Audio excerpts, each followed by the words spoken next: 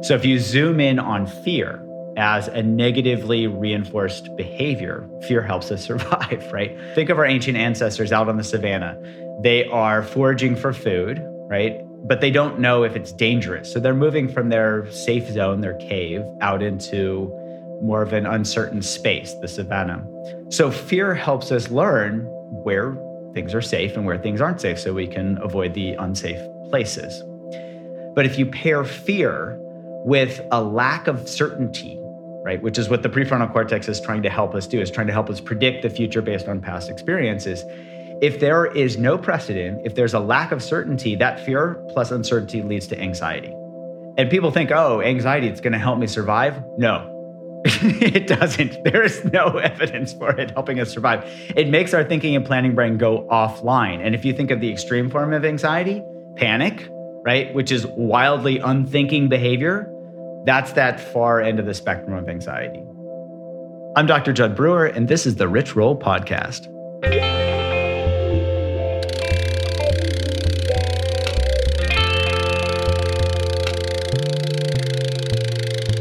The Rich Roll Podcast. Hey, everybody. Welcome to the podcast. So here we are, inching up on the 1-year anniversary of the pandemic, which I think provides an opportune moment for all of us to reflect on how we are handling, reacting, responding, and adapting to it for better or for worse. In other words, how is your anxiety level? What habits, good or bad, have you formed or doubled down on these past 12 months to cope with the utter insanity and uncertainty of having our lives upended and placed on indefinite hold? And most importantly, how are these habits serving or not serving you? And I posit all of this as context for today's conversation with my friend, Dr. Judd Brewer, a psychiatrist and neuroscientist specializing in habit change who has extensively studied anxiety and what science tells us about how we can break the cycle of fear and worry that cripple some, but I think in so many ways, it's fair to say, affect all of us to some degree or another.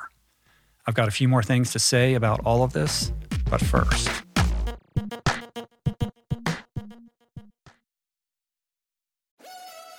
We're brought to you today by On. I am a total gearhead. I love researching the latest technology for the sports I enjoy, and I've learned that people often overlook apparel. But what you wear isn't just clothes. It is, without a doubt, technology. Technology that can make or break a performance. And I can tell you, after spending 2 full days meeting with the apparel wizards at On Labs in Zurich, that On is innovating in this space like no other with next-gen premium fabrics and just this heightened level of sophistication and precision and testing and development and intentionality previously unheard of that puts them just miles beyond the competition. I've been rocking On's high-performance running apparel, including the long tees, the weather jackets, even the climate jacket, all super lightweight, tailor-fit, built to move, and just gorgeous to get you out and get it done in fleet-foot comfort no matter the weather. I'm super proud to be a brand partner with this impressive team. From increasing product sustainability to improved energy return and impact protection, truly Swiss innovation at its finest. To get you moving, On is offering an exclusive 10% discount. To redeem, head over to on.com/richroll and use code RICHROLL10 at checkout. We're brought to you today by Recovery.com. I've been in recovery for a long time. It's not hyperbolic to say that I owe everything good in my life to sobriety. And it all began with treatment, an experience that I had that quite literally saved my life. And in the many years since, I've in turn helped many suffering addicts and their loved ones find treatment. And with that, I know all too well just how confusing and how overwhelming and how challenging it can be to find the right place and the right level of care, especially because, unfortunately, not all treatment resources adhere to ethical practices. It's a real problem. A problem I'm now happy and proud to share has been solved by the people at Recovery.com, who created an online support portal designed to guide, to support, and empower you to find the ideal level of care tailored to your personal needs. They've partnered with the best global behavioral health providers to cover the full spectrum of behavioral health disorders, including substance use disorders, depression, anxiety, eating disorders, gambling addictions, and more. Navigating their site is simple. Search by insurance coverage, location, treatment type, you name it. Plus, you can read reviews from former patients to help you decide. Whether you're a busy exec, a parent of a struggling teen, or battling addiction yourself, I feel you. I empathize with you. I really do. And they have treatment options for you. Life in recovery is wonderful, and Recovery.com is your partner in starting that journey. When you or a loved one need help, go to Recovery.com and take the first step towards recovery. To find the best treatment option for you or a loved one, again, go to Recovery.com. There are certain rare people who have a powerful voice and know how to use it. My friend Amanda DeCadenet is one such human. The podcast is called The Conversation because it is the conversation, a groundbreaking series of raw and honest exchanges on the issues that matter most: mental health, sex, politics, ambition, gender roles, and more. Listen to The Conversation wherever you get your podcasts and explore other groundbreaking series at voicingchange.media.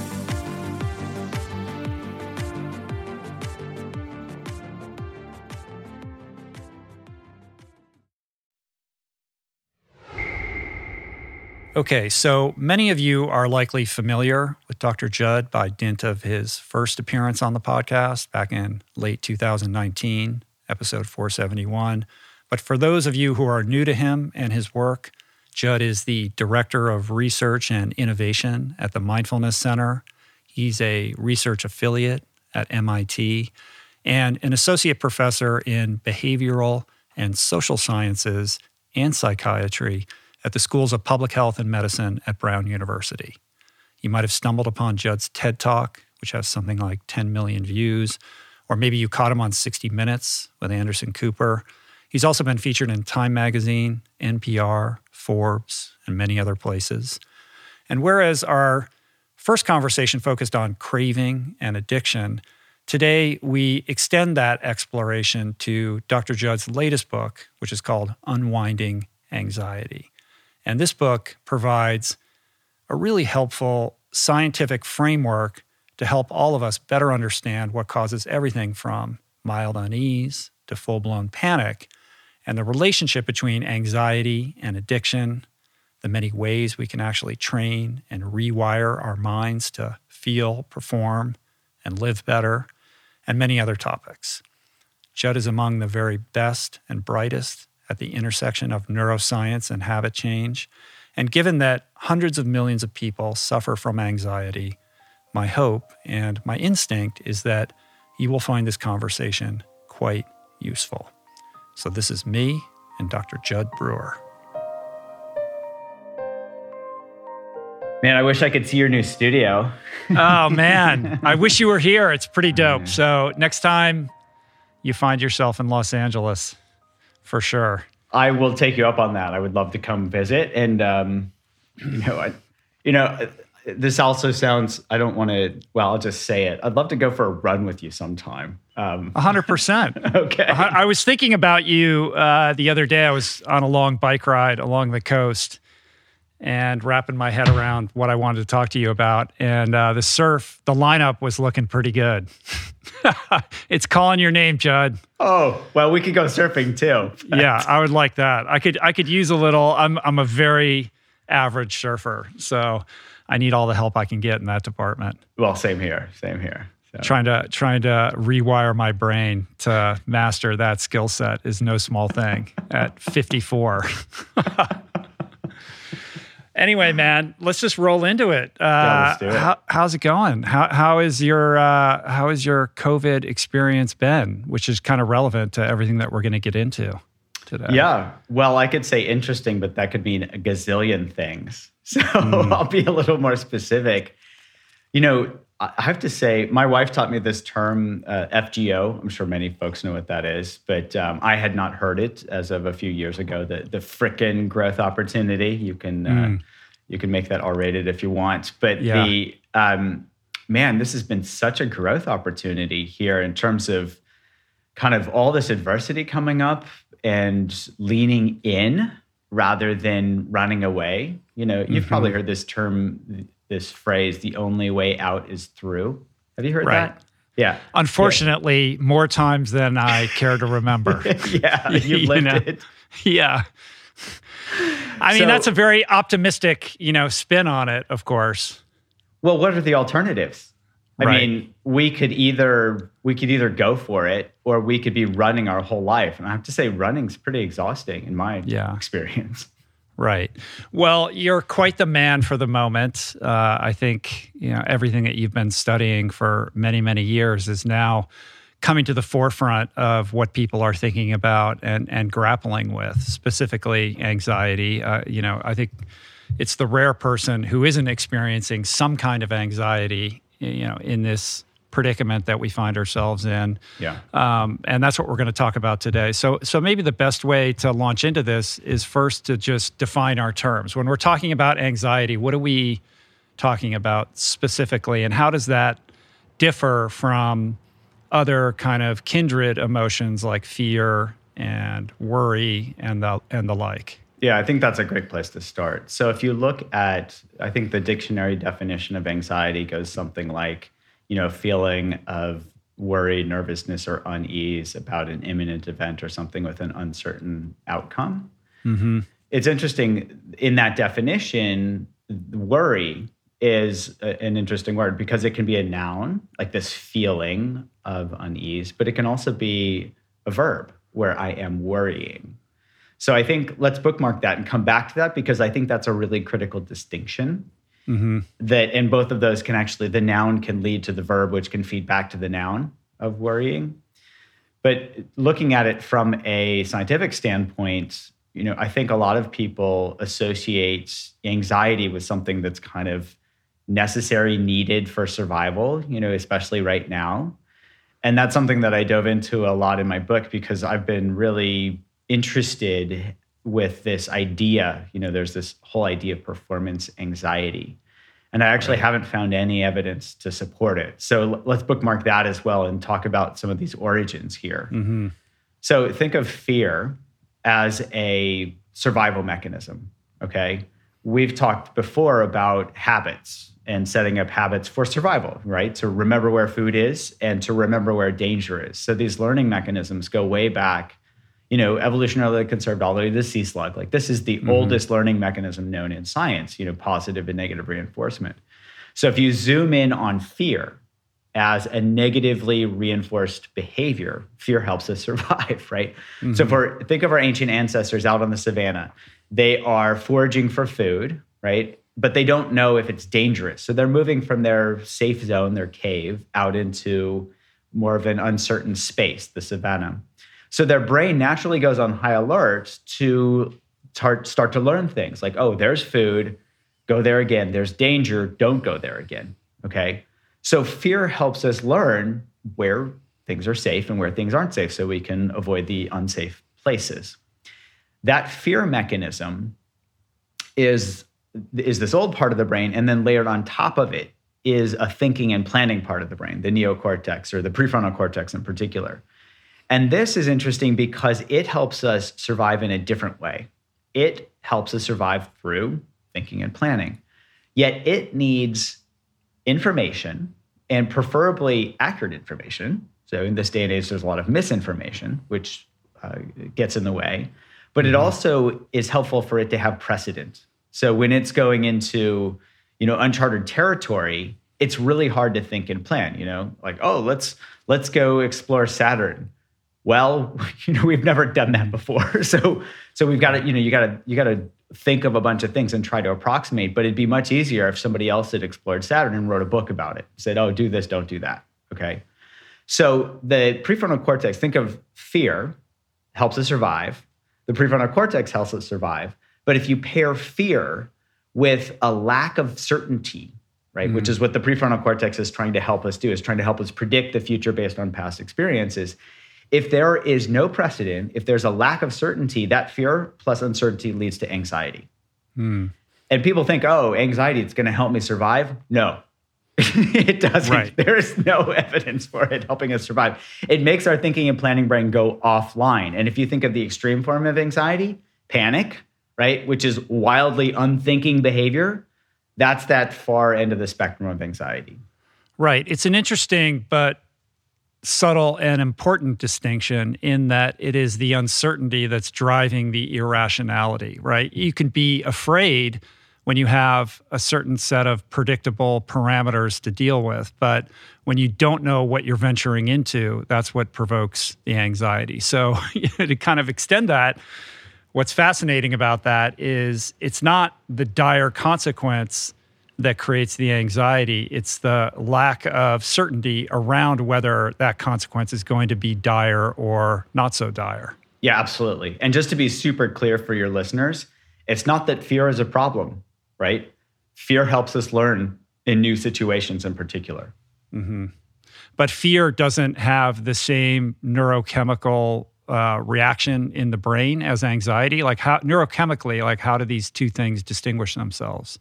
Yeah, I don't think all of the neurochemistry has been worked out, but I think one way to think about this is on a temporal scale. So if you look at the time scales, you can actually differentiate them pretty well. I'll use an example of, let's say, stepping out into the street. So let's say in this day and age when everybody is distracted by their, what does Cornell Welsh say, that our weapons of mass distraction, everybody's looking at their phone. So somebody steps out in the street and doesn't see the bus coming, bearing down on them. They instinctively jump back onto the safety of the sidewalk. And I say instinctively because this is much faster than our thinking brain. Imagine you look up at the bus and go, is that really going fast enough? Is it going to veer? Splat. Right. We don't have time for that. Right. So we jump back onto the safety of the sidewalk, and then we have a fear response. All of our, basically our fight or flight response kicks in and says, wow, that was crazy. And I to be more precise, that fight or flight response is where we get these catecholamines. We get all these, basically the adrenaline surge that says, "Hey, you gotta run if you need to, if you're not safe at this point." Okay, right. But that also helps us have this fear response that says, "Wow, you could have almost gotten killed. You should learn from this. Look both ways. Relearn what you learned as a kid." The problem is, think of that as super rapid is that instinctual response. The rapid response is that fear response. But then ideally, that drains out of our system, and we move on when we've learned.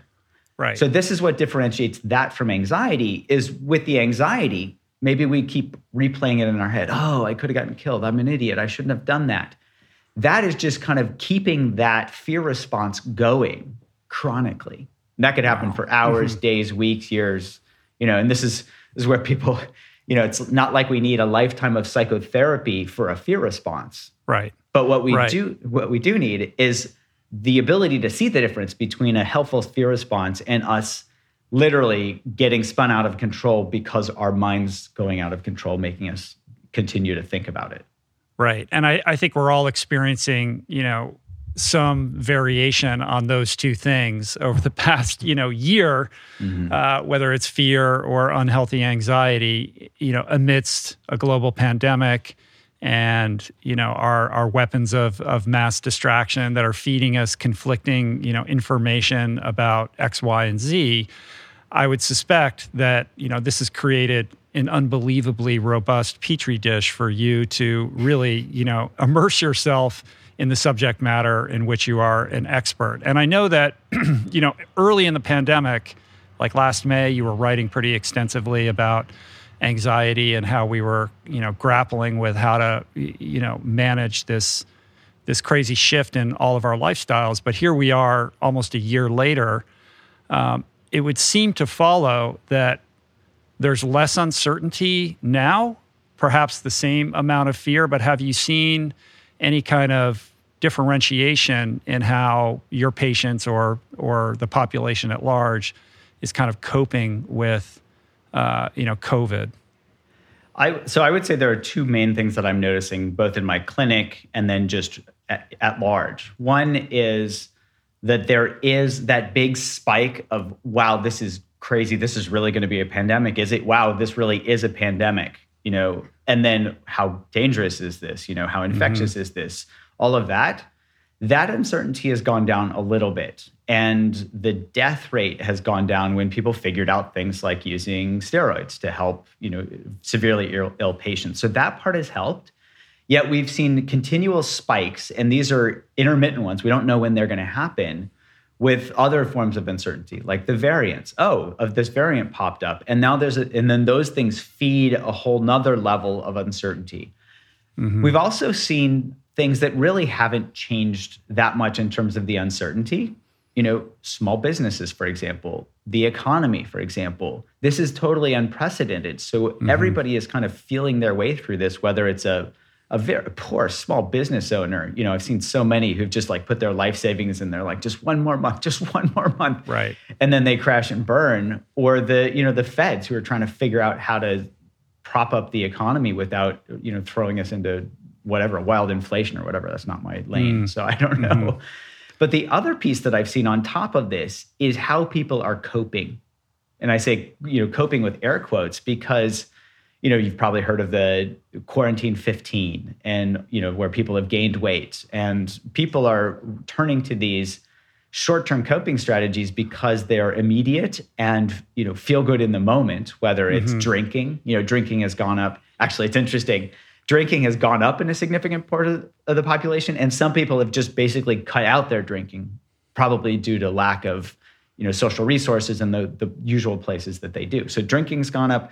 Netflix has had quite a run. Yeah. Social media, all these things have gone up as coping mechanisms that are probably going to get laid down even harder as negative habits that people are going to have. That's going to give this pandemic a long tail, and then. I think the anxiety piece is going to have an even longer tail. Some are describing this as the coming, epidemic of anxiety. Right. What's interesting about what you just said is this nexus between anxiety and addictive behavior patterns, right? I mean, it's logical if you really think about it, but this is something that your new book really gets into in depth, the extent to which addictive behaviors really are, a close cousin to chronic anxiety and how that works neurochemically. Can you talk a little bit about what that connection is? Yeah, I'd be happy to. This was actually a big aha moment that I had several years ago now. So just to set the stage, as a budding addiction psychiatrist, I had a lot of patients, not only with addictions, but a lot of folks with anxiety. Anxiety and depression are the bread and butter of the psychiatric profession. Right. And I learned in medical school to basically give people medications, for anxiety. And the best medications out there are actually in a class of antidepressants, ironically, because there aren't, the anxiolytics, the benzodiazepines are now no longer recommended as a first-line treatment for anxiety. So the best evidence for these shows that you need to treat about 5 people before one person benefits. This is called the number needed to treat. And so as a psychiatrist, you can imagine it's not very satisfying for me to treat 5 people and one person shows a significant benefit. So I was struggling in my outpatient clinic helping my patients with anxiety. And, I was even trained in cognitive behavioral therapy. The response rate to cognitive behavioral therapy is about 50% if you can get a good therapist. So there are a lot of barriers to good treatment for anxiety. So I was really struggling. And we were studying one of these apps that we developed for eating called Eat Right Now. And somebody said, my habit pattern around eating goes like this. I'm anxious and I eat, repeat. And she said, could you develop a program for anxiety? And I was thinking, well, I'm a psychiatrist. I generally prescribe medications. But as a researcher, I knew a little something about habits. We'd been studying this for a long time. So I went back and looked at the literature.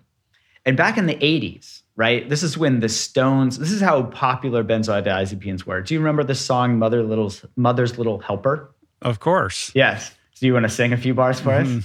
No, I'm not going to subject anybody to my singing voice, but go ahead. Feel free. Well, I won't sing, but it says something, it goes something like, she goes running to the shelter of Mother's Little Helper, and it helps her through her day. Do. Yes. So the Stones were singing about benzos because they were so wildly popular in the 70s and 80s. And the psychiatric field was looking for new medications, so they came up with the SSRIs. Prozac I think it was invented in 85 or something like that. So everybody's heralding the miracle of Prozac while the Stones are singing about the benzos. And there was this guy at Penn State who was quietly studying anxiety. His name was Thomas Borkovic. And he said, and he was very interested in the psychological aspects. And he said, I think anxiety could actually be perpetuated in the same way as any other habit, through negative reinforcement.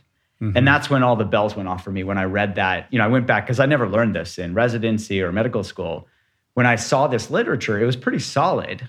And I was thinking, wow, I never thought about that. Could anxiety actually be driven habitually? And so I started looking at that. And lo and behold, it can be negatively reinforced just like any other bad habit. And that's where things really took off for me. And I started exploring that both in my research and also in my clinic. Right. In the way that an addict experiences some level of emotional discomfort and reaches for the substance to self-medicate, that anxiety is extremely similar in that you're feeling agitated and you then try to ameliorate that through any number of different behaviors, right? And this is something you talk about in the book. It's less about the anxiety and it's more about like the behavior that you're reaching out to self-medicate. Yeah, absolutely. So I've had a number of patients, and I think I write about one of them in the book, who were referred to me for alcohol use disorder. And in fact, their primary disorder, quote unquote, I don't like that word, their primary issue, let's say, is anxiety. And so anxiety prompts them to drink, and then that gives them this brief relief, and then rinse and repeat every day. Right. But the other thing, and this comes back to the definition of anxiety, what Borkovic talked about was that anxiety as a noun, so that negative feeling, that unpleasant feeling or emotion, can trigger worry as a mental behavior. And I want to highlight that because a lot of people think of behaviors as, eating, smoking, drinking, whatever. Worry is a mental behavior because we're doing something. It's just not obvious to everybody else. And that worry gives people a couple of things. One is a feeling of control because at least they're doing something. Or it can also distract them from that worse feeling of fear or anxiety. And so worry as that mental behavior can actually feed back and drive anxiety habit loops that then, when people realize they're not really in control, then they go over that event horizon into the black hole of anxiety because they get worried and then they get more anxious and they get more worried and it just spirals out of control. Right. I grew up with a parent who is a chronic worrier, and in the way that a virus like COVID-19 can get passed from person to person. These are emotions that travel virally in a way that's perhaps worse than a virus because of our social media apps, et cetera. And I know you've talked about this, but it took me a long time to deprogram the amount of anxiety that was layered upon me throughout my youth that made me a very afraid person. But I've come to recognize the extent to which this parent relied upon worry as basically a behavior that had some reward for her, my mother. In that it did make her feel like she was doing something, and it was all couched under this umbrella of love, right? As a way of rationalizing something that was in truth like very unhealthy and and pernicious. Yeah, well, imagine a mother of a teenager. So let's say Rich is a high school student, goes out, partying with his friends, and his mother worries all night until she hears the doorknob click or the garage door open or whatever, and then she can get to sleep. Well, I'm going to guess that her worrying did not keep Rich safe.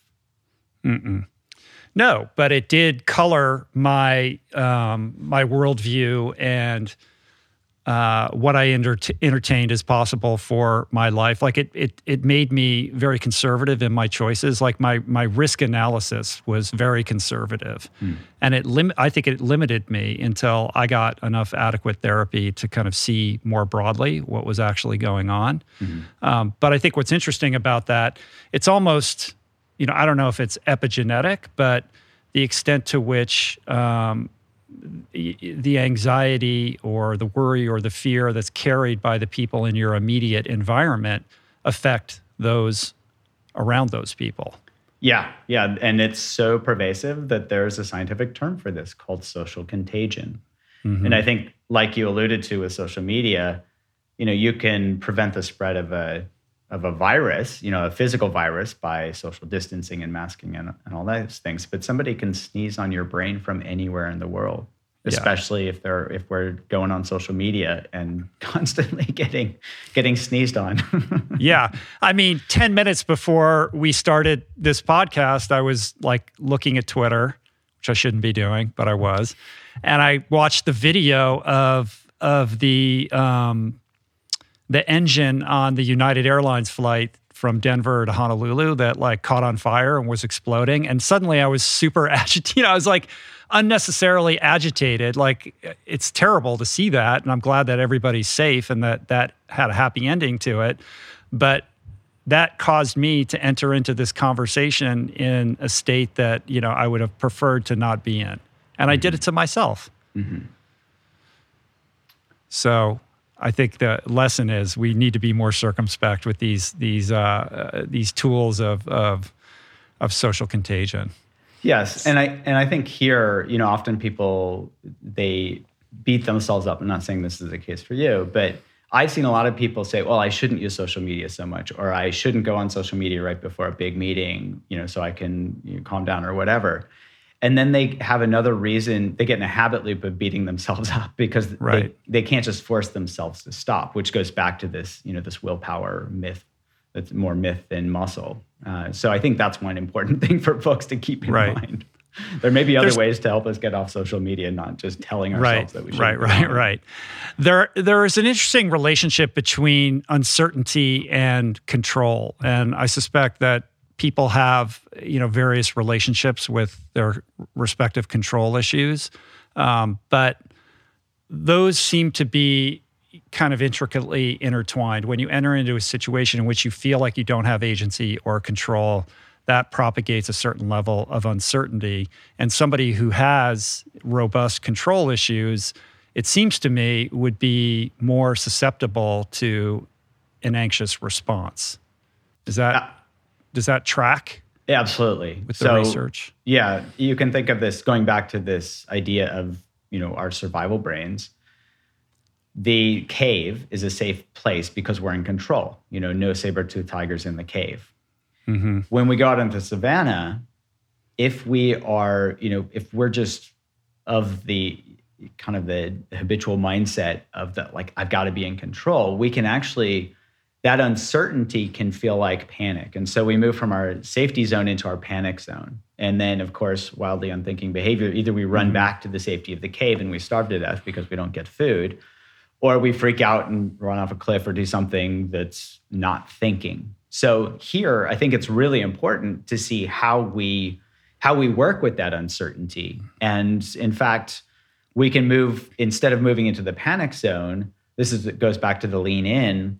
If we can lean into what's happening, we can actually move into our growth zone. So instead of thinking, oh no, this is happening again, this is terrible, this is awful, we can go, oh, this is different.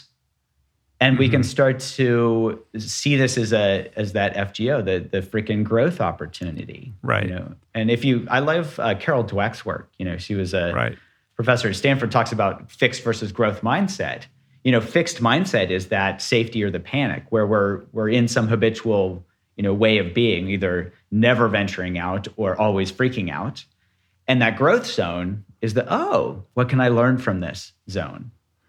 Right. But the first step in that process, is it not having the ability to, on some level, step outside yourself so that you can recognize what's going on. I mean, you have this RAIN acronym that kind of speaks to that. Like, most of us are on some level of autopilot where we're not recognizing the triggers, the behaviors, the results. We're just repeating a cycle without any kind of mindfulness whatsoever. So talk a little bit about how you initiate that process of becoming a little bit more self-aware of what is actually transpiring so that you can then, look at it as a growth opportunity or recognize that there's something that you can actually do about it.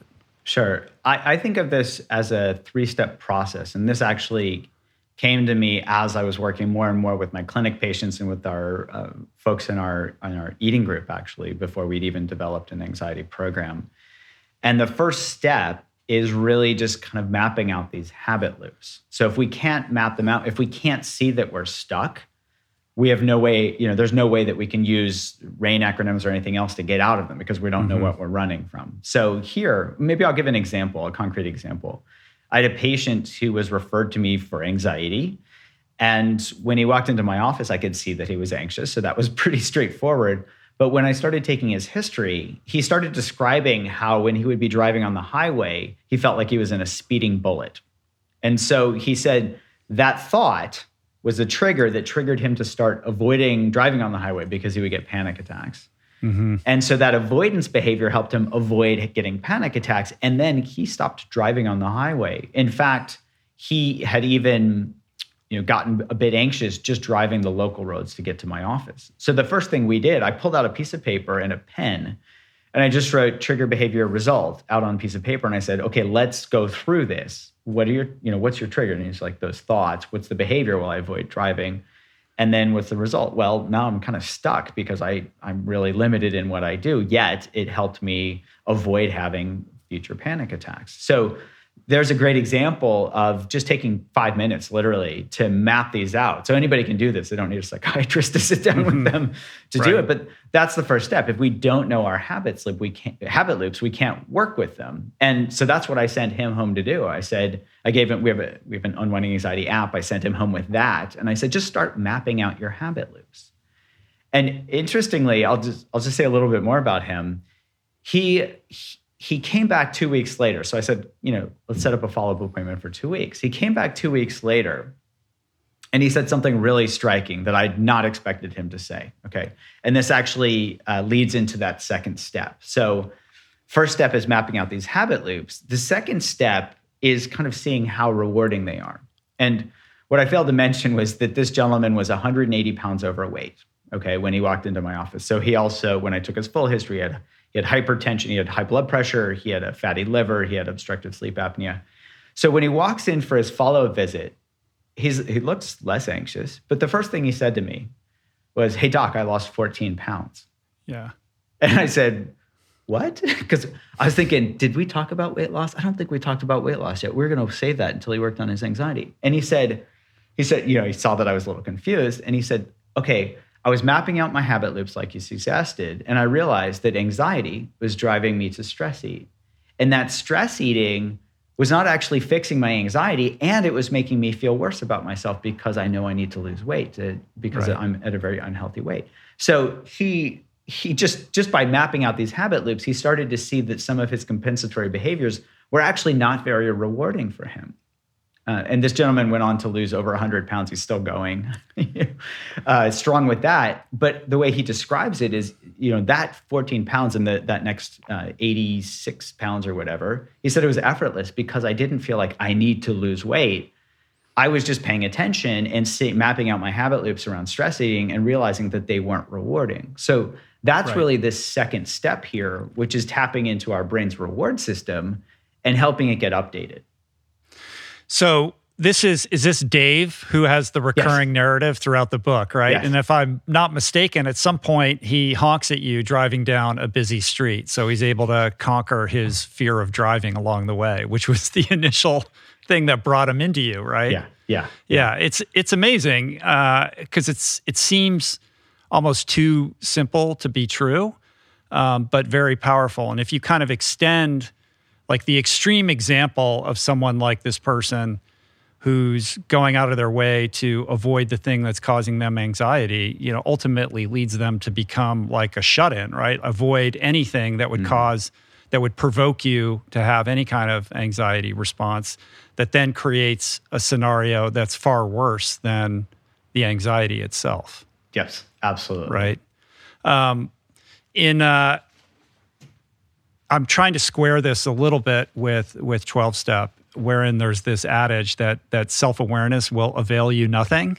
And here is an example of self-awareness availing you quite a bit, right? But that self-awareness has to be followed with the action. Like you had a patient who had a level of willingness to actually roll up his sleeves and do the work, right?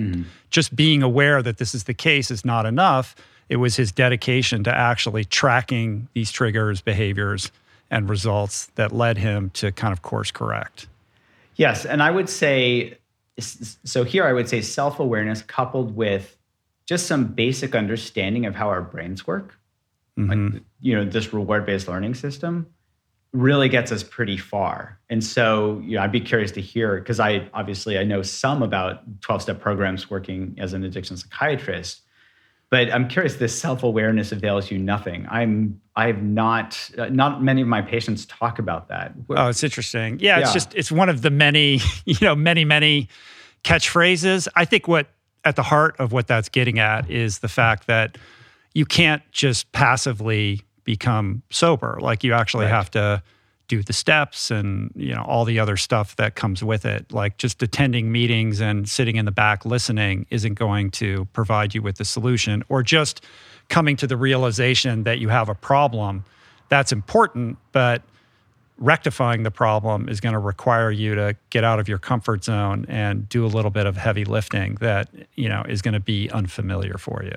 So that makes sense. If I'm understanding what you're saying, it's kind of like that self-awareness could even perpetuate a self-identification with the behavior. So if somebody says, I am an alcoholic, I have tons of patients who say, I'm just an anxious person.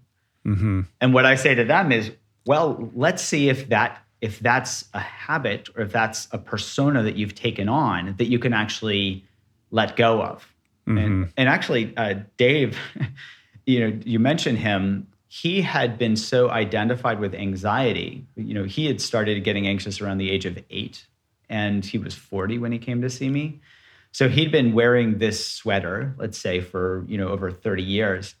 When he started to reduce his anxiety, one visit he came in to my office and he said, "Doc, it's kind of weird.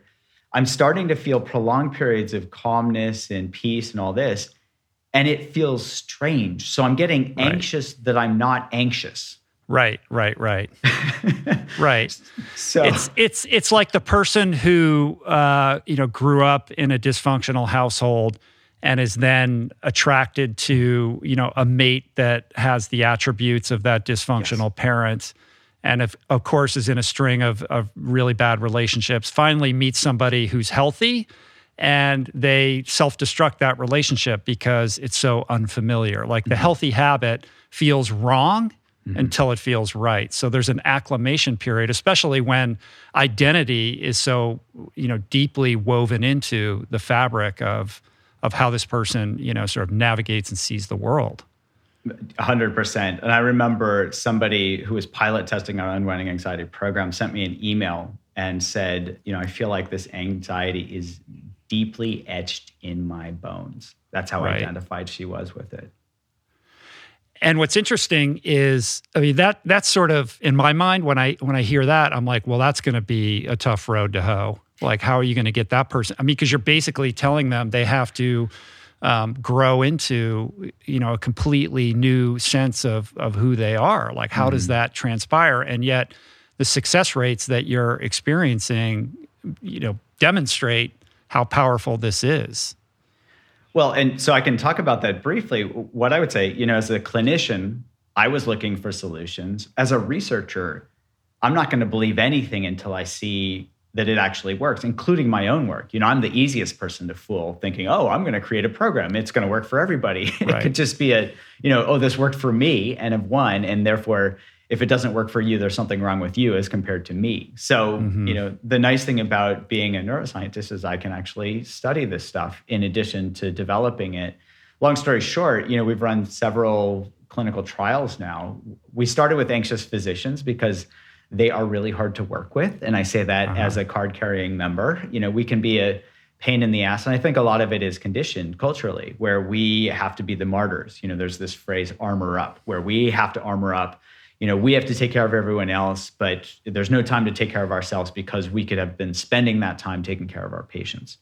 So a lot of physicians don't take care of themselves, and we now see an epidemic of burnout with physicians. So we worked with anxious physicians. It was unfortunately the easiest study I ever recruited for because there were so many people that were eligible. And long story short, we tested out this Unwinding Anxiety app, and after 3 months, we saw a 57% reduction in these clinically validated anxiety scores. We also saw significant reductions in measures of burnout because the two can be correlated, especially callousness and things like that. So that was interesting. But it was a small trial, single arm. We didn't have a control group. So we got NIH funding to do a randomized controlled trial with people with generalized anxiety disorder. I think of these as the Olympians of worry. They're really good, really practiced at worrying. We did a randomized controlled trial, had people do their usual clinical care or clinical care plus this Unwinding Anxiety app, and we got a 67% reduction in these clinically validated anxiety scores. Wow. And just to put that in perspective, so remember that number needed to treat I mentioned earlier. So I need to treat over 5 patients for one person to benefit from the medication. The number needed to treat here was 1.6. That's crazy. I mean, when you're looking at going from basically a 20% success rate to an over 60% success rate, it's almost unheard of in your field, right? And this was with an app. right. Not even, in-person treatment. Yeah. Now, to be fair, as part of this app-based program, I want to give people support. So we have an online community that I and other experts moderate. And I lead a live weekly group that anybody can join for an hour, and they can ask questions. And you kind of ask the doc type of thing. So we do try to give people support, but the majority of folks just use the app and do pretty darn well.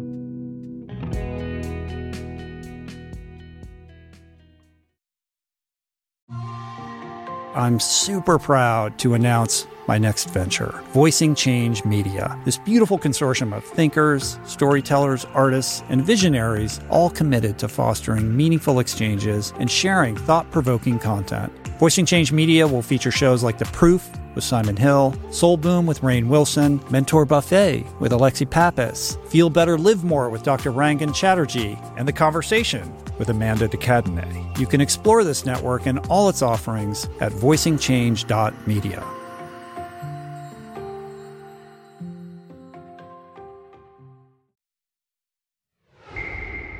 So you drop a statistic in the book. I believe it's something like 264 million people are dealing with anxiety. Is that globally or in the United States? I can't recall. I've mostly looked at data in the US. And so what I can say, and I'm terrible at remembering statistics, that's why I write them down and then promptly forget them.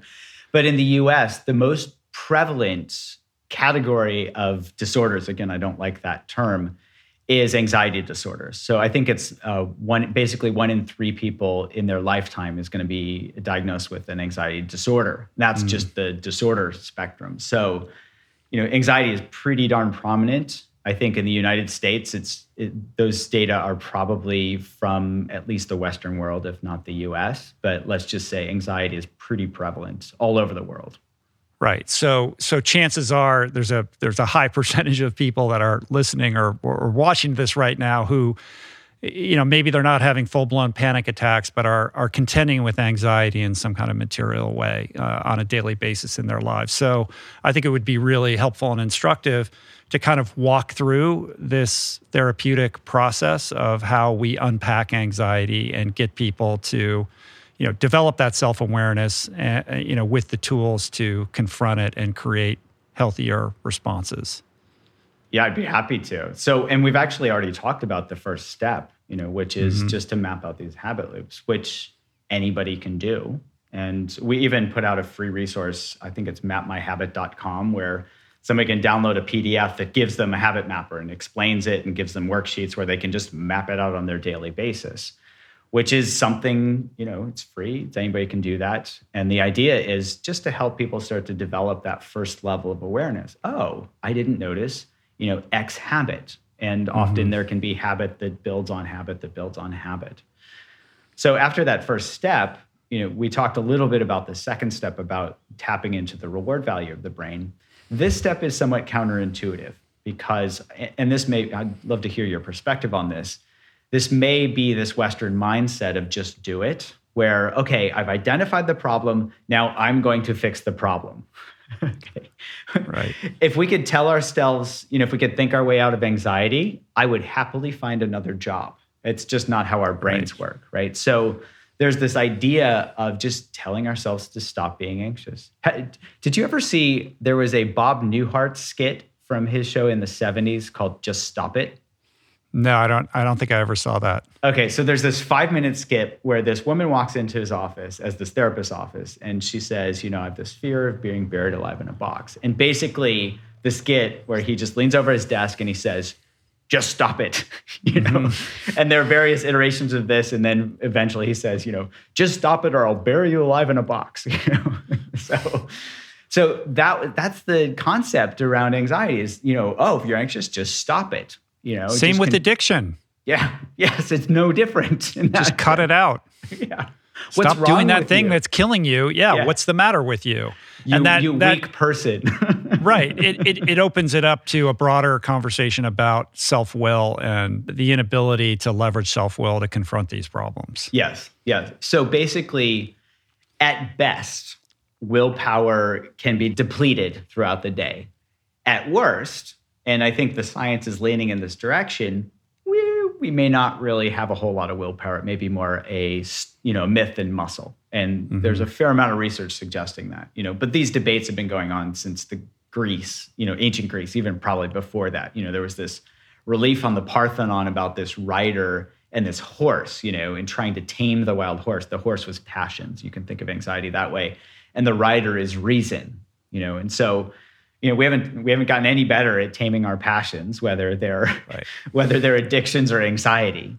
So here, what I would say is, well, what we do know in modern day is a little bit of neuroscience, that wasn't known back in ancient Greece. And one of the pieces that we do know is that reward-based learning is the strongest mechanism in our brain. So why not start there rather than the prefrontal cortex, which ironically goes offline when we're stressed or we're tired, or that's where the HALT acronym comes from. Hungry, angry, lonely, tired. That's when our prefrontal cortex goes offline. So if that's not accessible or useful or strong enough, why not tap into the reward-based learning part of the brain? And it too is relatively simple and the research has been known for decades about how this works. And so basically there are these two researchers in the 70s, Rescorla and Wagner. They developed this model called the Rescorla-Wagner model, where we developed this basically a prediction value or a reward value of different behaviors. And the way this is set up is to help us not have to relearn everything every day. So if given a choice between two behaviors, we don't have to try A and then try B and then compare the two. We've tried them enough before that we say, oh yeah, I'm going to do B because I know it's more rewarding than A. So our brains are going to pick what's more rewarding. So for example, tying our shoes. Let's say A is not tying your shoes, B is tying your shoes. You realize if you tie your shoes, you don't trip. It's more rewarding. We just do it as a habit, okay? So the only way to change a behavior is by updating that reward value. And that reward value can get laid down for a long time. We could use eating or smoking as an example, right? So think of all the times we've eaten cake, birthday parties, celebrations, all these things. That gets laid down as this rewarding behavior. And then we see cake and we eat cake because our brain says that's rewarding. The only way to change that is to bring awareness to it. And the Rescorla-Wagner model talks about these terms that sound fancy, but they're pretty straightforward. Positive prediction error or a negative prediction error. So using cake as an example, if we see a piece of chocolate cake and we haven't had it from a certain bakery before, we expect it to have, it's like, oh, I like chocolate cake. We expect it to have a certain reward value.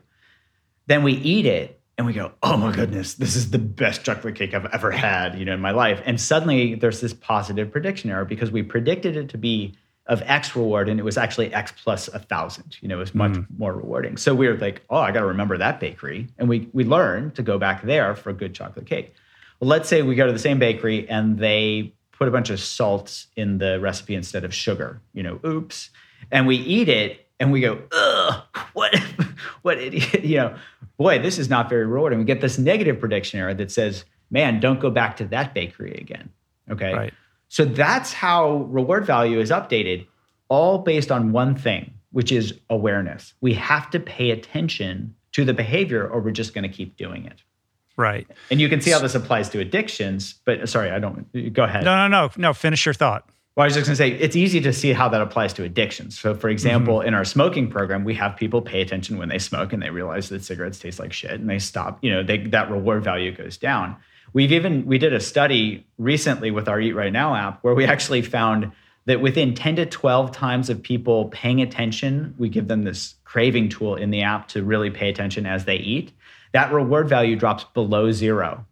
So it doesn't actually take that long to update a reward value, whether it's an addiction like cigarette smoking or even a habit like overeating cake.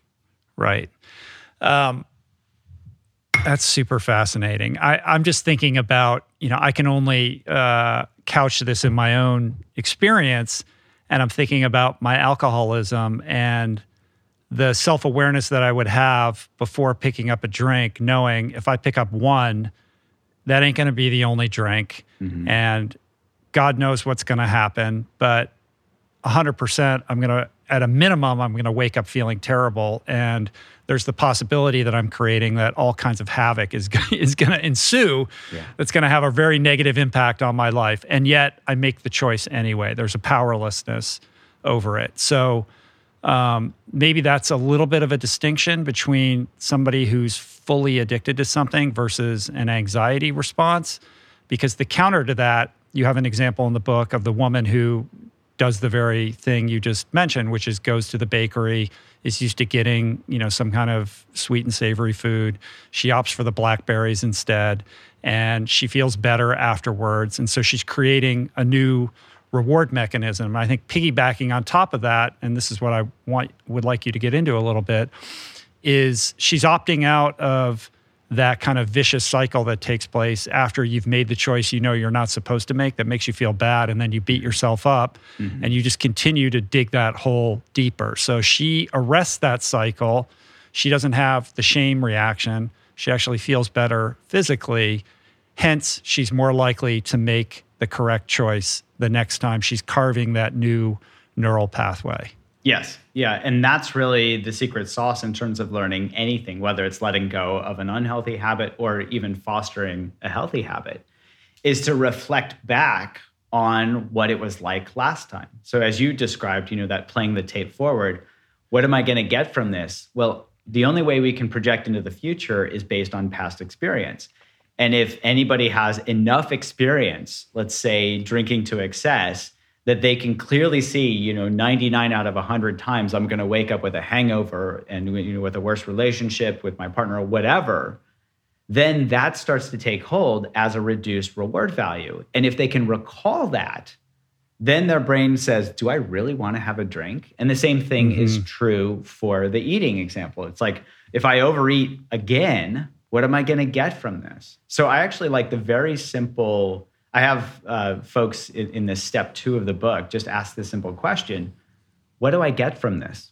Right. And again, it's not intellectual, it's experiential. Like, like try to really connect with the emotional experience of following through on that unhealthy behavior. I mean, one of the things that I've learned in recovery is called playing it through. And it's about having a longer view on that. Like, okay, if I'm going to drink, like, I'm going to ameliorate this emotional, feeling of dis-ease that I'm experiencing right now. That's what's triggering me to do it. But play it through. Like, okay, then tomorrow I'm going to wake up and feel like shit. I'm not going to be able to do my job or study or whatever it is that I have in store. My partner is going to give me a little bit of side eye, just like play it all the way to its conclusion, not just the reward, but what's on the other side of that reward. Absolutely. Yes. Yeah. A big part of rewiring this reward system has to do with not just mindfulness, but also curiosity and kindness. So I want to spend a couple minutes talking about curiosity. Yeah. And what I loved about what you wrote in the book is there's a distinction. There are two different kinds of curiosity. There's deprivation curiosity and there's interest curiosity. Because you hear a lot about curiosity in the mindfulness space. Just be curious. But it is a little bit more complicated and nuanced than that.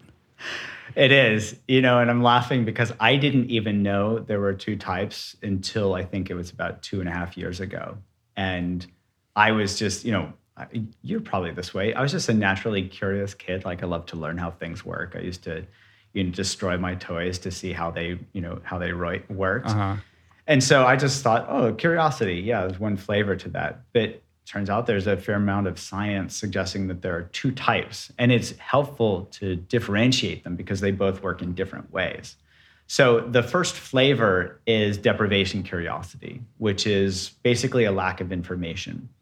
So when we don't know the answer to something, this is our brain seeing, there's uncertainty here. It is driven literally in a survival mechanism way, same type of urges that we get when we go to get food or whatever. We're driven to go get the answer to that, whether it's a trivia question or, where is water, because I don't know where water is. And that can be negatively reinforced. So the trigger is I don't know the answer. The behavior might be, if it's a trivia question, we go to our weapon of mass distraction and look it up. And then the relief comes from knowing the answer. So I think of this as destination curiosity. Once we get to the destination, we're satisfied. But until we get there, it's called deprivation because we feel deprived, and that deprivation drives us to go and seek out that information. Right, like a heroin addict in a new city. The deprivation curiosity would be like, where am I going to score? Yes. And the level of intentionality and determination that gets channeled into that curiosity could power a city, right? Like that person is going to figure it out and find their heroin. Yeah, not such a good curiosity. Yes, exactly. Yeah, don't get in their way, basically. Yeah. They will be like that bus, and you'll be hit by that bus. Yeah, 100%.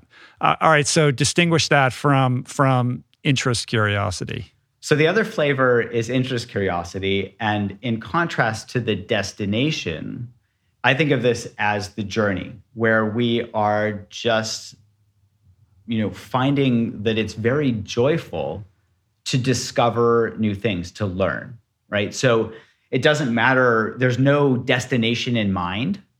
We're just happy to learn new things. It's kind of like being in our growth zone when we can go, instead of go, oh no, we can go, oh, what can I learn from this? This can be in any day situation where we're out of our comfort zone, or it could be when we're specifically, learning a new topic or learning some new sport even. It's like, learning some new sport and we're struggling. We can go, oh, this sucks. This is terrible. We can go, oh, well, that was different. Let me try this. And we can be open to that experience. And it feels very, very different. So instead of it being negatively reinforced, so the deprivation is driven by this urge, get out of my way. I got to find this.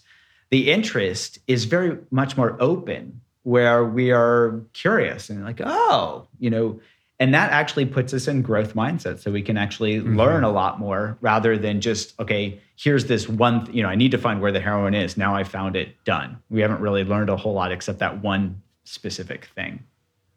Right. I would think that that type of curiosity and the extent to which somebody is able to develop the open-mindedness required to explore that is going to calibrate pretty closely with how much that challenges their core values or their identity. I mean, this is something that I talked about in a different context with Adam Grant, just like how do you have conversations with people that see the world differently? Well, one of the things you do is you lead with curiosity. If you're in a situation in which that person's worldview is so different from your own that it feels like a threat to who you are or, you know, how you see the world, it's going to be more difficult to marshal that level of curiosity. So how does that map onto anxiety? If you have a patient or an individual who is so self-identifying with their anxiety as part and parcel of who they are, I would imagine that that's going to be a tougher case than somebody who's relatively less aware of the extent to which anxiety is driving their behavior. Yes. So I think even going to that example of trying to have a conversation with somebody, you know, if we are trying to put ourselves in their shoes and truly understand where they're coming from, as compared to, we don't have a destination in mind. We're not trying to, beat them over the head with our point of view and keep yelling at them until they acquiesce, or, that curiosity itself, going back to social contagion, can be contagious, where they see, oh, this person really wants to understand who I am. And of course, people love to talk about themselves. And so you can actually capitalize on that piece where, we're sneezing curiosity on that other person. And so that can be translated into the clinical setting where, as a therapist or as a psychiatrist, it's really helpful if I am truly curious about my patients, as compared to them walking in the door looking anxious, and then I just peg them as, oh yeah, you're anxious, take this medication. Right. Wow, that's not going to be that helpful. So if I'm truly curious, and the nice thing about people is everybody has their own story. So there's tons to be curious about. And I'm sure you're this way. It's just like hearing people's story makes my day. It just fills me with energy because I'm learning something about somebody, and everybody has a unique and interesting story.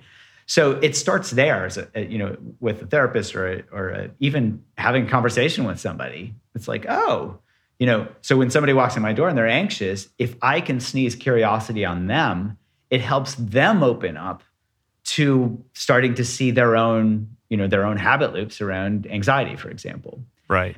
And then the next thing I can do, once they've kind of gotten a taste of that, is I can give them specific things to practice to awaken that curiosity, because we all have it. It's not like something you have to buy at the store. I'm a little short. I have to go pick that up at the store. This is about just awakening something that we already have that's our own natural capacity. And so simple things like if somebody's anxious, we even have a tool built into our Unwinding Anxiety app to do this.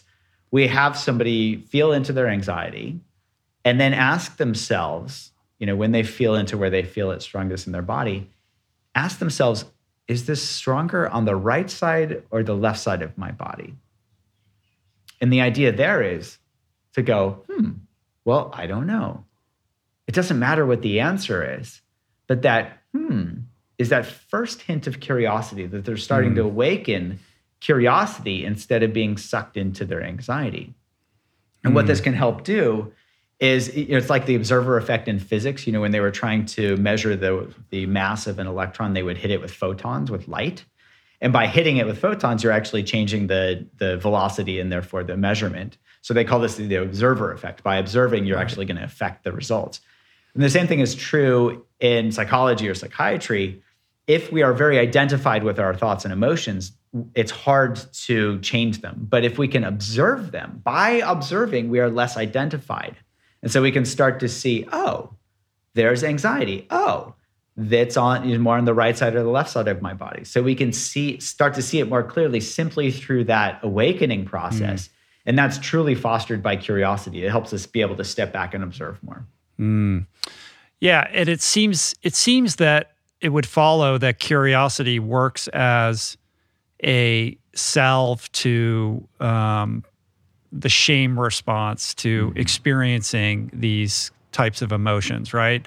I'm imagining the person who is perhaps they're having a panic attack or some kind of anxious response. They don't really want to reflect on it because then they start to feel bad about it and themselves. So I've seen people they shut down emotionally, or they avoid any kind of conversational confrontation about that because it provokes so much, difficult emotion around it. But curiosity seems to just kind of allow that to evaporate. It creates space, right? And so maybe that's where the kindness piece comes in. Yes, I think of these two, so curiosity and kindness, as being complementary buckets. So there are many pieces or things in each of those buckets that can help support each of these. So for example, with kindness, gratitude is a great way to reflect on kindness, whether it was the kindness of others or whatever. That helps us tap into that feeling of kindness. So on a broad scale, my lab's actually done a study where we queried several hundred people to see where on the reward value spectrum different emotions are, or different mind states. And we found uniformly, probably not surprisingly, that anxiety, frustration, anger all feel less rewarding and more closed down than I think kindness and curiosity, basically. And so you can think of connection as being, in the bucket of kindness, let's say. So here, when we look at this, uniformly, kindness and curiosity feel more open and expanded than feeling anxious or disconnected or whatever, or being mean, or being the object of somebody's anger. So here, just being able to tap into what it feels like to have kindness bestowed upon us, or to be kind to others, and truly being kind in a selfless way, not thinking, I'm going to hold the door so she's more likely to, smile at me or whatever, not looking for anything in return. So that's where these two share this overlap of openness, of connection, of expansion, that is just more rewarding because it feels better than being closed down or disconnected. Is there a difference between kindness towards others versus self-kindness in terms of how that affects someone's anxiety? I would say pragmatically, it can be more challenging for a lot of people to tap into the feeling of self-kindness, but the feeling itself, whether it's kindness toward others or kindness toward ourselves, that expanding feeling is the same. Right. It seems that a gesture of kindness to another person, irregardless of motive, still has an impact.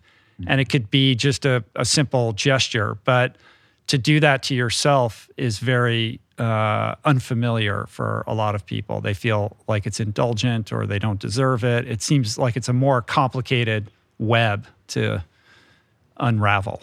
Yeah, I think it can be. And I see this a lot when people are working with their eating habits, where they mix up self-indulgence with self-kindness, and so they have a bad day and their habit is to stress eat or eat some ice cream at the end of the day. And a lot of people say, well, how do I know whether it feels like I'm just being kind to myself by eating that tub of ice cream? And I say, check in with yourself. How kind is that? What do you get from that? And typically it's they numb themselves for a little bit, but then they feel guilty and they don't feel, they get the gut bomb and all of these things. And when they add up the reward value, they can clearly see, oh, that's self-indulgence, that's a habit, versus, I've had a hard day. And then they can ask themselves, well, what do I need? Maybe a little bit of ice cream, but not a whole tub, maybe a little bit of chocolate. And when they really pay attention, they can actually find that pleasure plateau where, it's just enough. And then they can stop simply by bringing awareness to that. And so I think that's one of the big challenges for people, is to differentiate that self-indulgence versus the self-kindness.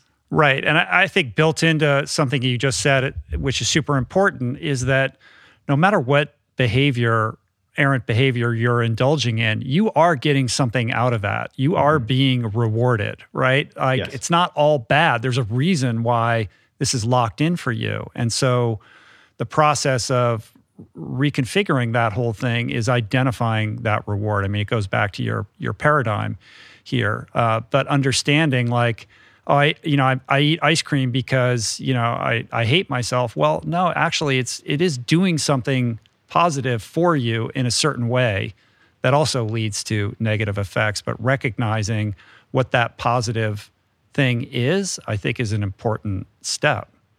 Absolutely. And that actually leads us to the third step, which is, for a lot of us, that's been the plateau of our pleasure, of our, of reward, where we think excitement or eating ice cream or, binge watching Netflix or whatever is the peak of experience. But there is such a thing as too much of a good thing, right? We can't go on vacation forever. We can't have sex forever. We can't just keep eating ice cream forever. Our body says enough. Uh-huh. So here we can learn to see not only how unrewarding some of, when we peak at that pleasure plateau and then start going off the other edge, we can see how unrewarding these things are, including habits around guilt and on all these things, which are echo habit loops, typically on top of these other habit loops. And then we can go back to that brain paradigm and give ourselves something better. So I think of this as the BBO, the bigger, better offer. Mm-hmm. So our brain, again, setting up reward hierarchies, if it starts to see that one behavior is not as rewarding, there's that negative prediction error, it's going to say, okay, give me something better. And this is where kindness and curiosity come in. So we can, when we're kind to ourselves versus beating ourselves up, which feels better, Right.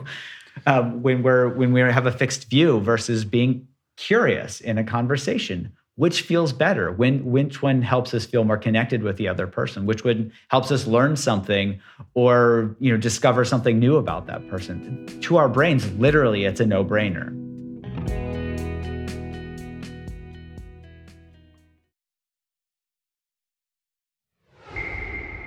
You mentioned bringing mindfulness to all of this, which is kind of like the umbrella component to all of this. I think for a lot of people, we talked about this extensively last time you were on. Everybody should go back and listen to that episode. But for a lot of people, that lands kind of in an esoteric space. Like, what does that mean? Like, oh, bring mindfulness to my bad behavior pattern. Like, walk us through what specifically you're talking about and how that can be helpful. Less and less these days, I use the term mindfulness because it's a concept.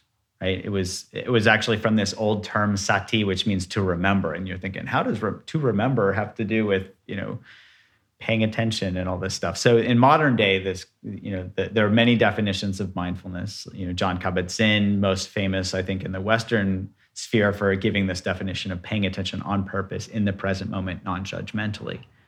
Well, honestly, that's a pretty long definition that could trip people up along the way. What does it mean to be non-judgmental? So here, I like to break it down into its element components. And there are two, you can think of this as two sides of a coin. One is awareness. We all know what awareness is, right? We're either aware or we're not aware.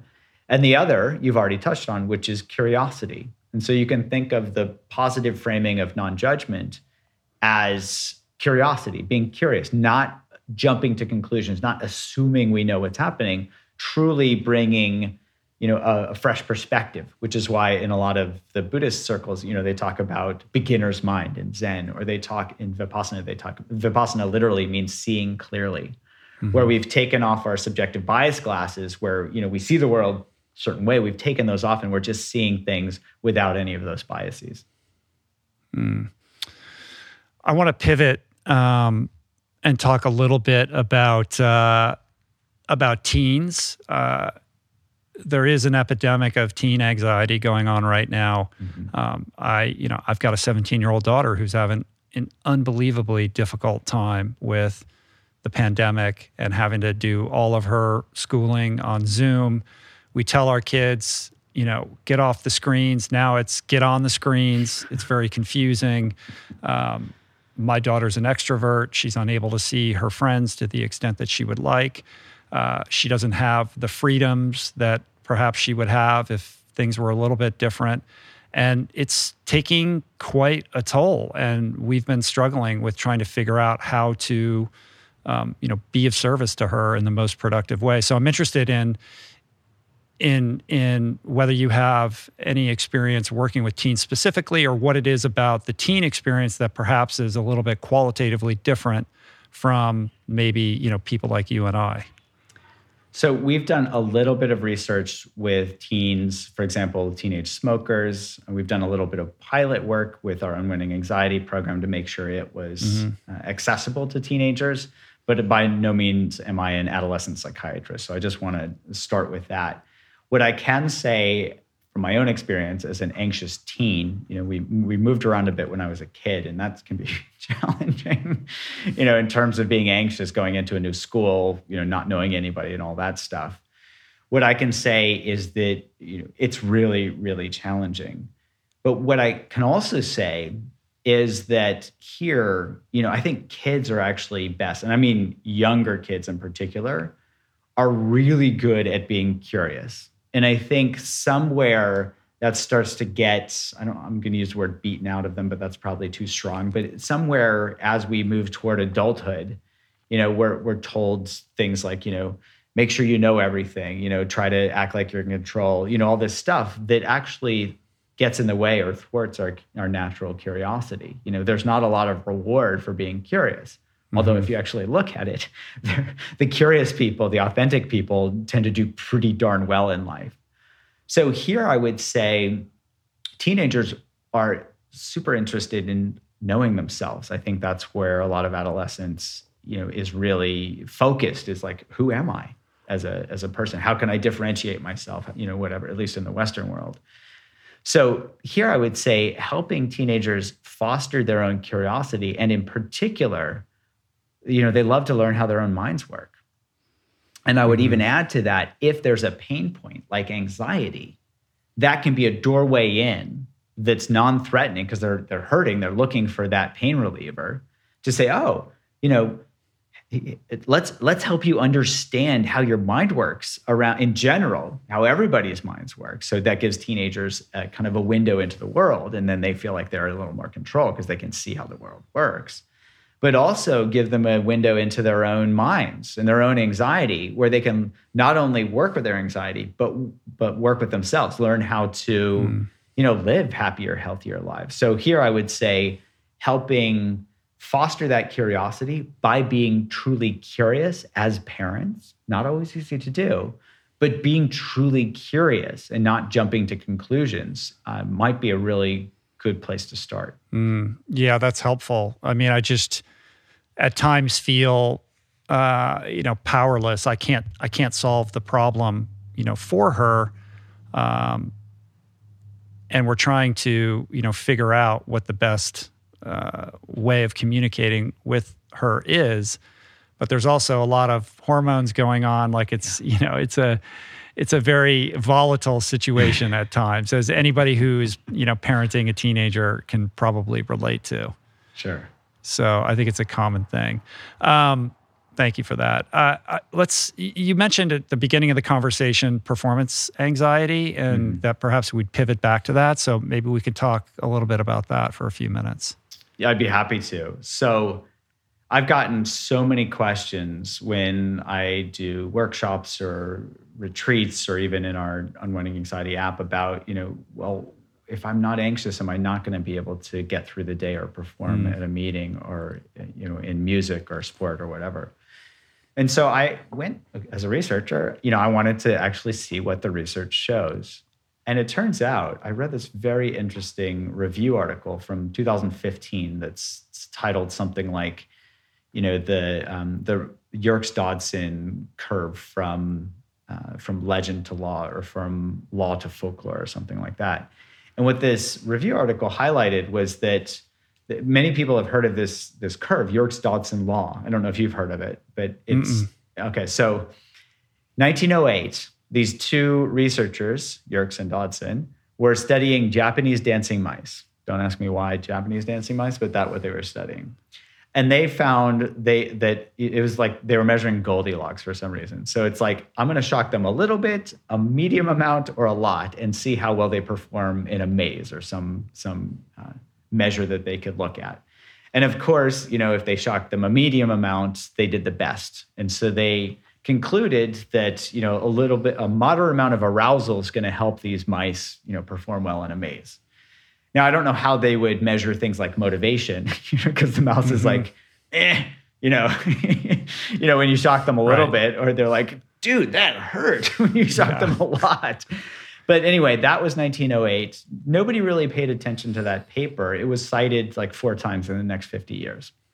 Yet this very famous psychologist in the 1950s, Hans Selye, in an address to some conference, he gave a talk where he speculated without any data that anxiety might help improve performance in the same way that this arousal piece in Japanese dancing mice did.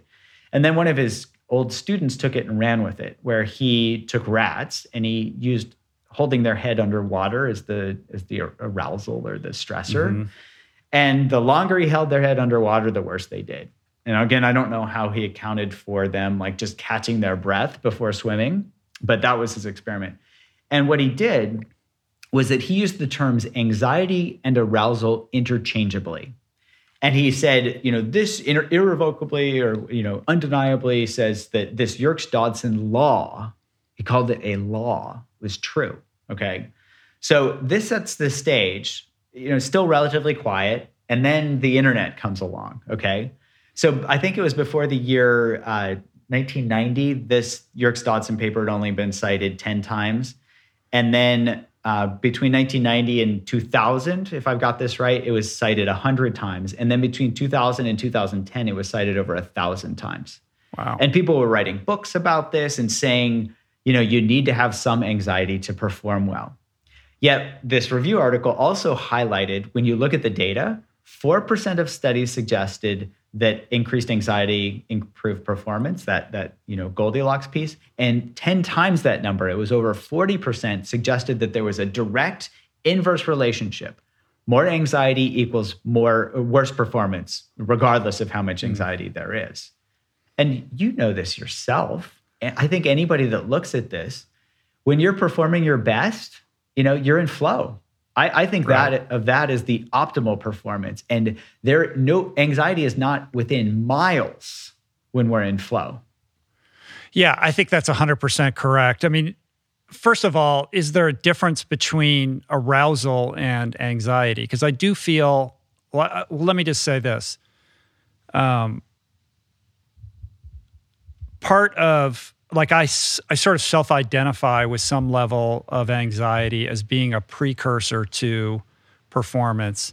I'll approach a podcast in the same way that I would approach a swim race as a kid. And if a little bit of butterflies, like I'm excited, that tells me that I care, that this is important to me, I want it to be good. All of those things are information that help me feel like I'm in the right place at the right time. But if it tips over and it's a little bit too much, suddenly I can't think straight, I can't find the words, or my body isn't doing what my brain tells me to do. And I've often wondered, is this necessary at all? Because I know, as somebody who's done a little bit of public speaking, more often than not, I get up on stage and I have tremendous performance anxiety and I don't deliver on the level that I know I'm capable of. And then every once in a while, I don't care, or I'm just super casual about the whole thing, and I go up and I'm very relaxed, and those are always the best performances. So I think for me, I've spent a lot of time thinking about the story that I've crafted around that arousal state and how important it is, when in truth, I'm not sure it's really relevant at all.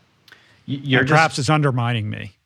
Yes, and I would agree. And the perhaps it's undermining you is an experiment that you or anybody or any of us can do, right? This goes back to something that my old PhD mentor used to say, Lou Muglia, great guy. He used to say, Judd, is it true and unrelated, or is there actual causal connection? And so we can think of performance anxiety. We get anxious, true. We perform well, or you're describing how we might not perform as well as we hope. But let's say we perform well. And then our brain makes this causal inference that says, oh, that anxiety is what made me perform well, when in fact, we don't have any causal evidence that was true. And yet we might even be able to tap into evidence to the contrary, like you're suggesting. When we're relaxed and go into a performance or whatever, we tend to do better. I love, there was a performance at the 2018 Winter Olympics. Chloe Kim, who's a snowboarder on the half pipe, she rocked it and got the gold medal. And she was just so relaxed when she did it. It was like, wow. And I caught her social contagion when she was doing, I've never snowboarded in my life, but like I could catch that. Or if you look at Usain Bolt, when he used to be cruising past people, he had this shit-eating grin on his face. Right. It's like he was having so much fun, Right. That's he's connected to the joy. Like the problem that I run into is that I have a certain level of perfectionism that works at cross purposes with my goals. And I'm also I can be a bit of a control freak, and I'm a grinder.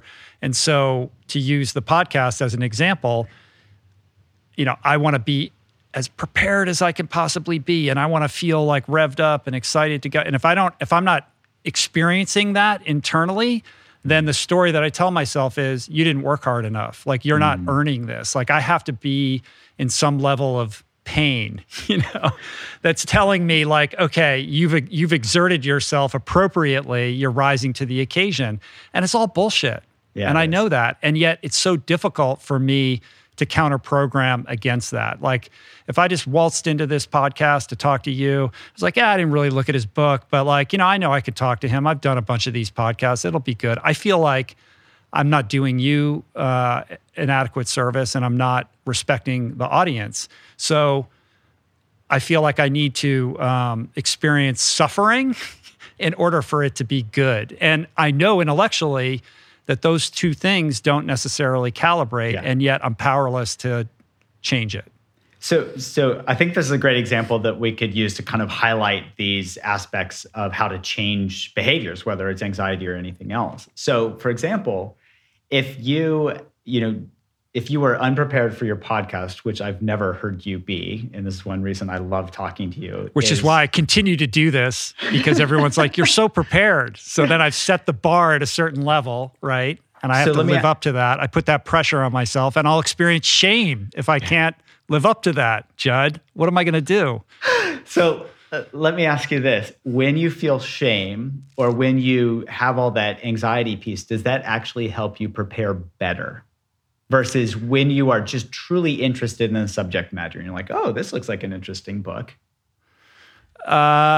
No, but I will say that, when there's that pressure will get me to do the work, because I want to avoid the sensation of feeling unprepared, because that's very uncomfortable for me.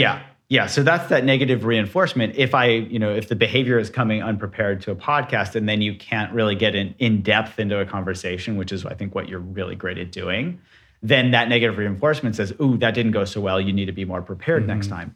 Yet here, you can ask yourself, and I'm not trying to give you advice, but I'm just using this as a hypothetical experiment, is, okay, so the anxiety helps me prepare. What if you cloned yourself and you prepared through curiosity?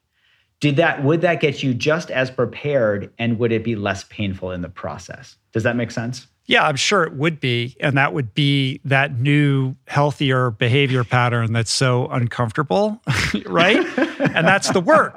But it's not like I wrote performance anxiety down in my notes. Like, this was not on the list of things that we were going to talk about, but this is what's coming up. And this is probably the most fun and the most, interesting part of the conversation. So I have the awareness that when I can let go of, trying to direct this whole thing, that I make the space for it to be something better than I would have originally anticipated. But that leap of faith, and faith is something you talk about in the book too. Like, you have to have that kind of faith that there's something better on the other side if you're willing to like release your hard grip on your way of doing it, because it's the way you've always done it.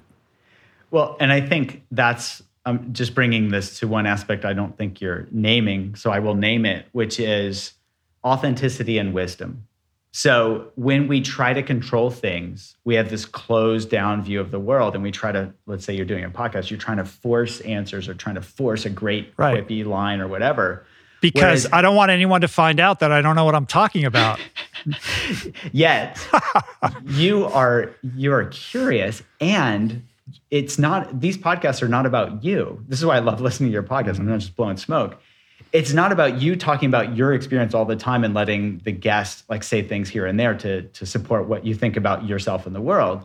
This is about you truly being curious and having a really interesting conversation. And you've got the wisdom from having done this a bunch of times to know that that always works better than the other alternative. Except I just did make it all about myself for a couple minutes there. I did, right? For the record. I made it as an example. Yeah, but it's instructive for me because it helps me develop greater self-awareness of the triggers, the behaviors that are leading me awry, what's beneath the anxiety. Like if I try to excavate like what is driving me to behave in this way, it's that, I want to create the best podcast that I can. I want to equip myself responsibly. I want to be liked. I want Judd to respect me. I want the audience to there's a lot of like infantile emotions baked into that as well, like being a people pleaser or what have you, that are also, a mountain that I need to climb in terms of, self-esteem, et cetera.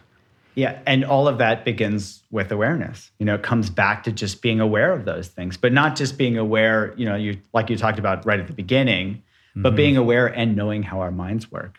Right. Then it inspires us to climb the mountain rather than seeing it as a grueling slog. I want to round this out in a couple minutes, but I can't let you go without talking a little bit about breath work and how breath work can be, really beneficial in this process. Sure. So I think there are a gazillion ways to talk about breath work, whether it's yogic or mindfulness or whatever. But I think of breath work in particular as helping develop curiosity, where our breathing is generally a neutral object unless we have COPD or some other asthma or something else that affects our breathing process, where it can, or panic attacks sometimes that we can associate breathing shallowly and rapidly with anxiety. But the breath is something that we're all doing all the time, unless we have bigger problems if we're not, and we can use that as an anchor to keep us in the present moment. So here I think of helping foster that awareness and curiosity through something that's neutral and always changing. So not only can we use curiosity to help us anchor, I like to have, especially students who are just starting meditating or whatever, I have them ask themselves, well, how do I know that I'm breathing right now? What's letting me, and so that awakens their curiosity, not like, hey, pay attention to your breath, blah, blah, blah, count to 10, whatever. How do you know that you're breathing? I'm doing this right now. Huh? It's my diaphragm. I'm feeling my abdomen stick out. That's what's telling me most prominently right now that I'm breathing. And so that awakens the curiosity. And then we can use that curiosity as an anchor and ask ourselves things like, well, what are the sensations that are that are letting me know that I'm breathing as we breathe? And we can even ask questions like, how do I know, is this a long breath or a short breath? Is it deep or shallow? Because we don't know what the next breath is going to be. Our body is just regulating itself. And so that can foster curiosity. It can also anchor us in the present moment. It can help us see that things are constantly changing. And with that anchor, it can help us start to see when our mind gets lost in a thought pattern. So for example, related to anxiety, we get lost in a thought, we're sucked into it, we're identified with it, we're lost. Well, that anchor it's like that ship, yanking on the anchor when the winds blow, boom, I'm lost. And then we can wake up. Without that anchor, we just adrift at sea.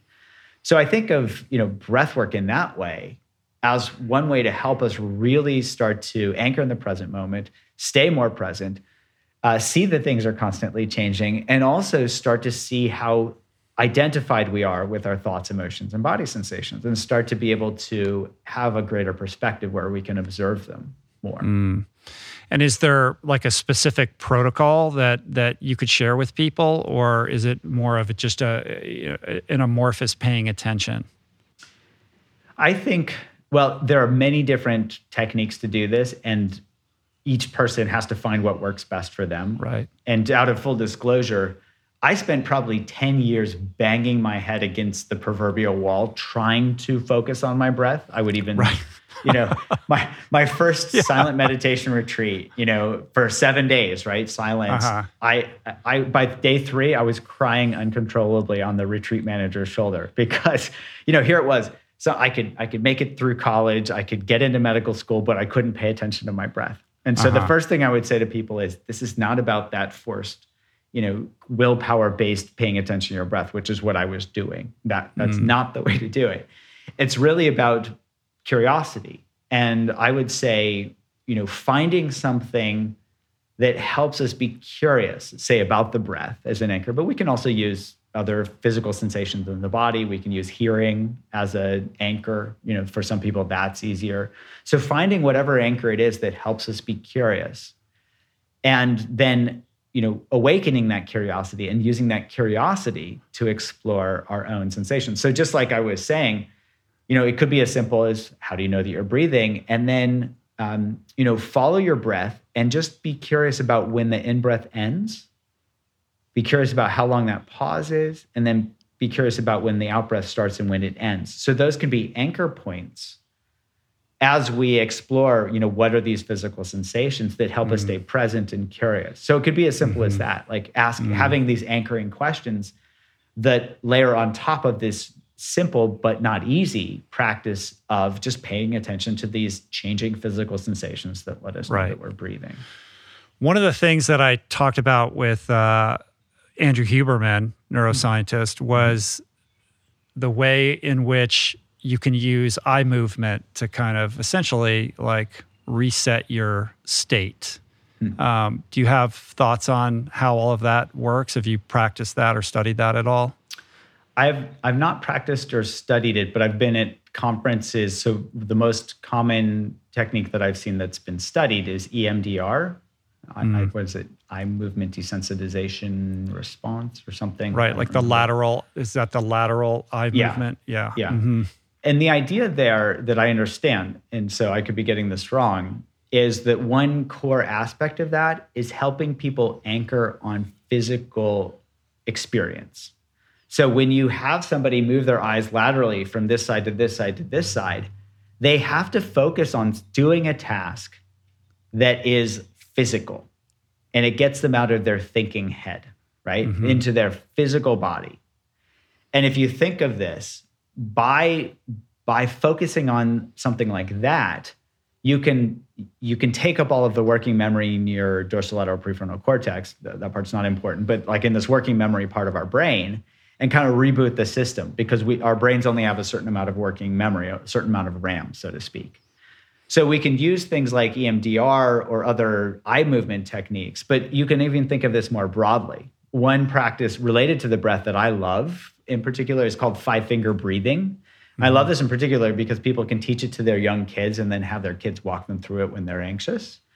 And the idea is to just take the index finger of one hand and place it at the base of the pinky on the other hand. And then as they breathe in, feel the physical sensations of their breath and their fingers, and look at their fingers at the same time. Pause at the top. As they breathe out, trace down the inside of their pinky.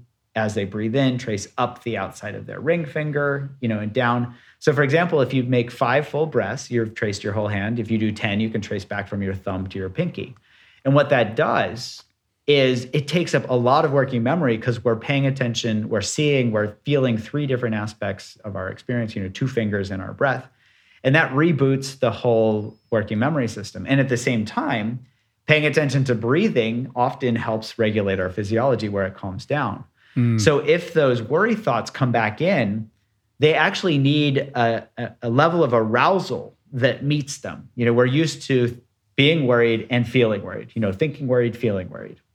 Well, if we're thinking worried and we're not feeling worried, that body is going to say, hey, that's just a thought. And we can identify and let go of thoughts more easily because there's a mismatch between the arousal. So, and it's the physical body that drives experience and behavior more than thinking brain. So that one's going to win if we can really help regulate that physiology. Sure. It's so crazy that it's so simple that, it's like, okay, breathe and like look at your fingers, and it can have like such a powerful impact on, on the mind. There's so much science, if we actually understand how it works. Final thing. There's so much interesting science that's occurring right now in the study of the mind and the brain. And yet so much of it remains unmapped. There's so much that we still are grappling with trying to understand. Mm-hmm. From your perspective, like, what is the study that you would like to see performed that has yet been performed that would help elucidate, a lot of the things that you are curious about? Well, there are a gazillion things that I'm curious about. Yet one thing that I'm really interested in is this idea of personalized medicine, right? This has been a buzzword in medicine for a long time, and it hasn't really yet come to fruition, where, the idea would be to take somebody's genes and all these, their environment and behavior, and find what medication works best for them, or tailor a medication to them. If you approach that same personalized medicine away from the taking a pill perspective, which is where I focus more, the idea here is, can we actually personalize medicine through understanding someone's habitual reactions to their world? And we did one pilot study that gave us some really interesting data that says to me that this is possible, where we can actually take what we're calling a psychological phenotype of asking people just 19 questions at baseline before they start a program, and we can predict who's going to do better than somebody else. And with a pretty striking result. And so what my next experiment that I want to do is to do this at scale, where we really look at, is there a way to simply and cheaply get a sense, at least for somebody's anxiety profile, let's say.